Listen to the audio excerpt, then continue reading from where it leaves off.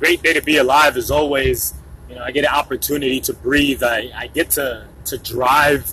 I get to see this physical world as well as what's internal, right? And when I say that, I'm referring to the visualization phase of life, the meditation, if you will, phase of life. I can't say I've been consistent in applying this, but I do know that the times that I take the small time that it does take, those times that I close my eyes and begin to process my thoughts, the visions I have, the ideas, it does bring clarity. Whether it's actually effective from a macro, we'll know that 10, 15, 30 years from now, shit, even 100 years from now. But again, just extremely grateful for the fact that I'm aware, I'm conscious, I'm continually growing, moving to understanding and by default proficiency, and never ending there by sharing the information that I've been learning and, more importantly, applying. So I want to go ahead and just start off with a quick update on actions that I've been taking, some things that I'm quite excited about. And I hold a lot of this excitement within because even me myself, I've gotten in the habit of helping, but I know that most of the advice that I give it doesn't carry much weight due to credibility.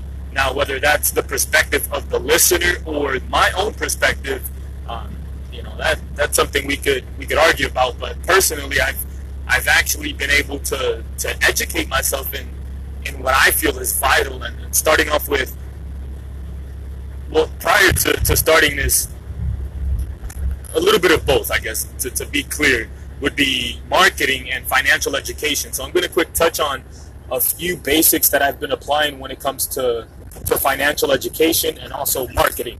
So let's go ahead and quick start with marketing. When it comes to marketing, I've actually taken so much action to begin generating income online.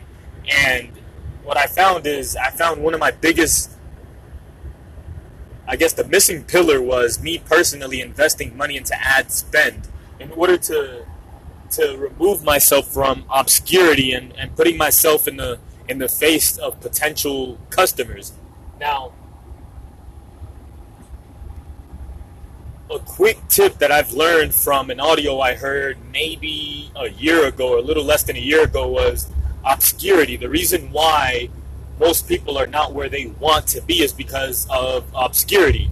You're not pitching the product enough. You're not putting yourself out there. You're not setting the right amount of appointments on a weekly basis. And it brings me back to when I was a part of multi-level marketing. Being a part of multi-level marketing, in order for us to build our actual business, we had to actively be out there meeting new people every single day, consistently making sure that we were filling the pipeline. So in more of a modern, when I say modern compared to my era that I'm in, would be me being able to save time by putting that energy towards marketing dollars, right? So it is a numbers game. I do know that for a fact. When it comes to a call center, working in a call center, when it comes to B2B, when it comes to pretty much any meeting women in the marketplace and actually connecting with someone to get to that level of fucking, it's all a numbers game. It's all a matter of, are you asking enough people? Are you connecting with enough individuals to increase your probability of getting what you want? And I could be wrong. Again, this perception could be wrong, but as of now, that's where I stand. It is a numbers game. So with that being said, I've been able to increase my probability of generating more income online, and that's by putting my sales pitch, if you will, in front of more people. Now, I like to compare this to the amount of time that I would invest into a job, the amount of time that I spent and I say invested into a job, the amount of time that I spent at a job, because it wasn't an investment from my point of view. Macro, it's definitely a a losing proposition, but at that point I didn't see it that way. But to get focused is, the amount of time that I spent going to a job, driving to work, the gas spent, the food that I had to eat, the stress that I put upon myself, because I obviously I can't. That would make me less of a man to blame it on somebody else. The shit I personally dealt with, the amount of calls that I made, the amount of doors that I knocked on, all of this is all good, but none of it yielded positive returns. Yeah, it may have brought me an immediate income by either working for commission or a salary or a weekly paycheck based off my hourly efforts, but none of it brought long-term benefit. What I mean by that is, if I were to change the game when it comes down to an actual traditional job, first of all, I'm pretty much anti-jobs. But if I had the opportunity to change the game, it would be, especially in sales, is no matter what the product is, giving the individual that sold the product an opportunity to earn residual income. Regardless of the percentage, giving them an opportunity to work and earn residual income. It's only fair, right? It's unfair when the business owner is the one that's obviously utilizing the lead generators or the individual that closed the sale they're utilizing them and paying them up front, but not really educating them and educating them on the importance of creating cash flow, long-term income. So yeah, as I sit back and just kind of think about all the sales that I've generated, from selling orthodontic equipment to selling gutter guards to selling multi-level marketing education, a business plan, if you will, or whatever the industry that I was. Well, I can't say that multi-level marketing was more of me learning about residual and getting more into that space. So I can't really talk about that. In fact, that's where most of my education came from. But as far as the jobs, and that was far from a job, but as far as the jobs go, the things I've sold definitely would have made a difference in my life right now. It would have put me in a different position only if there was a contract, if you will, that was signed, motivating me to sell, letting me know that I'll always receive, as long as the company has that as a customer, I'll receive X amount percent from the sale that I generated. But apparently it doesn't work that way. So, one thing that I'm extremely excited about is again, refocusing, is the fact that I've been able to create a sales pitch, if you will, and if it needs to be adjusted, that's definitely a possibility, or it's more than a probability. But adjusting that sales pitch and putting that in front of individuals, just like the amount of times that I had to call customers, outbound calls, to sell a product and initially get that sale. The difference is now I get an opportunity to receive kickback on a long-term basis. Yeah, it may be an investment up front financially, but realistically, my time is definitely well utilized now that I'm not at an actual call center having to hammer the phone doing the same exact sales pitch. It's one sales pitch and moving on, just putting my ad spend, utilizing social media, utilizing all these different platforms to get the message out there and begin generating income. Now, transitioning, I want to go ahead and switch gears to talking about what I've actually been able to do from a financial point of view, from a financial education point of view. And, I constantly give credit where credit is due. And first of all, I'll even go back a bit. It was Aaron Wilson, one of my mentors back in 2012, 2013. It wasn't at this time, but he was a mentor of me. Starting around that time frame, and around the year of 2014 was when he, as an example, he had a book of Robert Kiyosaki, and I believe it was the Cash Flow Quadrant, or investing in real estate. It was a real estate book, I believe, or Cash Flow Quadrant.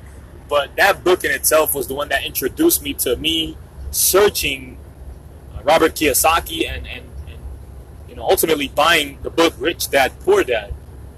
That's when my real financial education began. And don't get me wrong, it's definitely a journey. It's not overnight. It's a mental transition that must happen, and I committed to that. I committed to that no matter what. I knew that it would take a long time, and once I made that commitment, I believe that's when real shifts in my life began to happen. All to say, I've been I wouldn't use proficient, but I've been able to capitalize on the education that I've invested in when it comes to the asset class that I've chose to focus on. And that being said, which is the financial market, I'm very connected to the financial market from, I guess, my point of view in it is everybody's either in, I'm randomly speaking now, I'm kind of making this up, I'm sure there's more, but if I could categorize this world, I would say 3 or 4. Let's go ahead and go with 4 because another one just came to mind. If I could categorize the type of people that we have in this world, it would be, 1, the individuals that are in the entitlement mentality, meaning everything's to be, basically they believe that the world owes them something. They're not so much givers, they're more takers. And I've grown up around that mentality. And what specifically comes to mind is social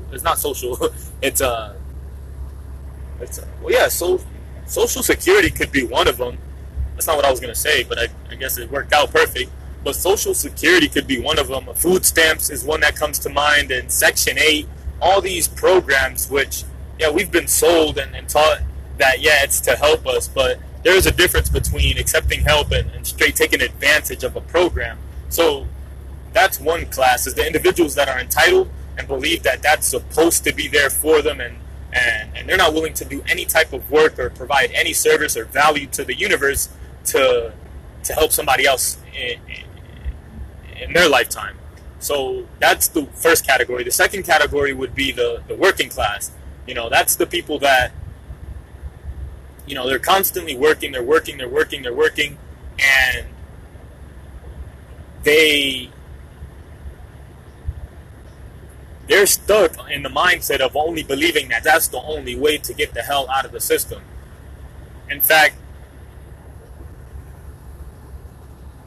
going back to my mindset when I was working, I didn't even think there was a way out of the system. So these individuals just go based off what they were taught, and going based off what they were taught by not being open-minded and open to seeking other ways. They're convinced that the way that they're taught is the correct way, and not willing to go out of the realm of working every single day. 1 second.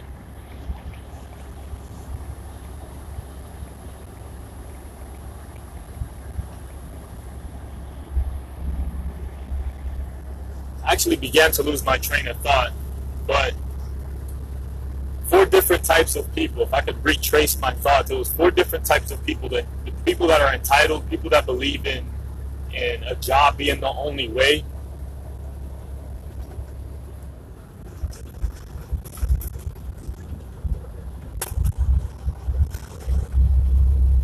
There would be those that are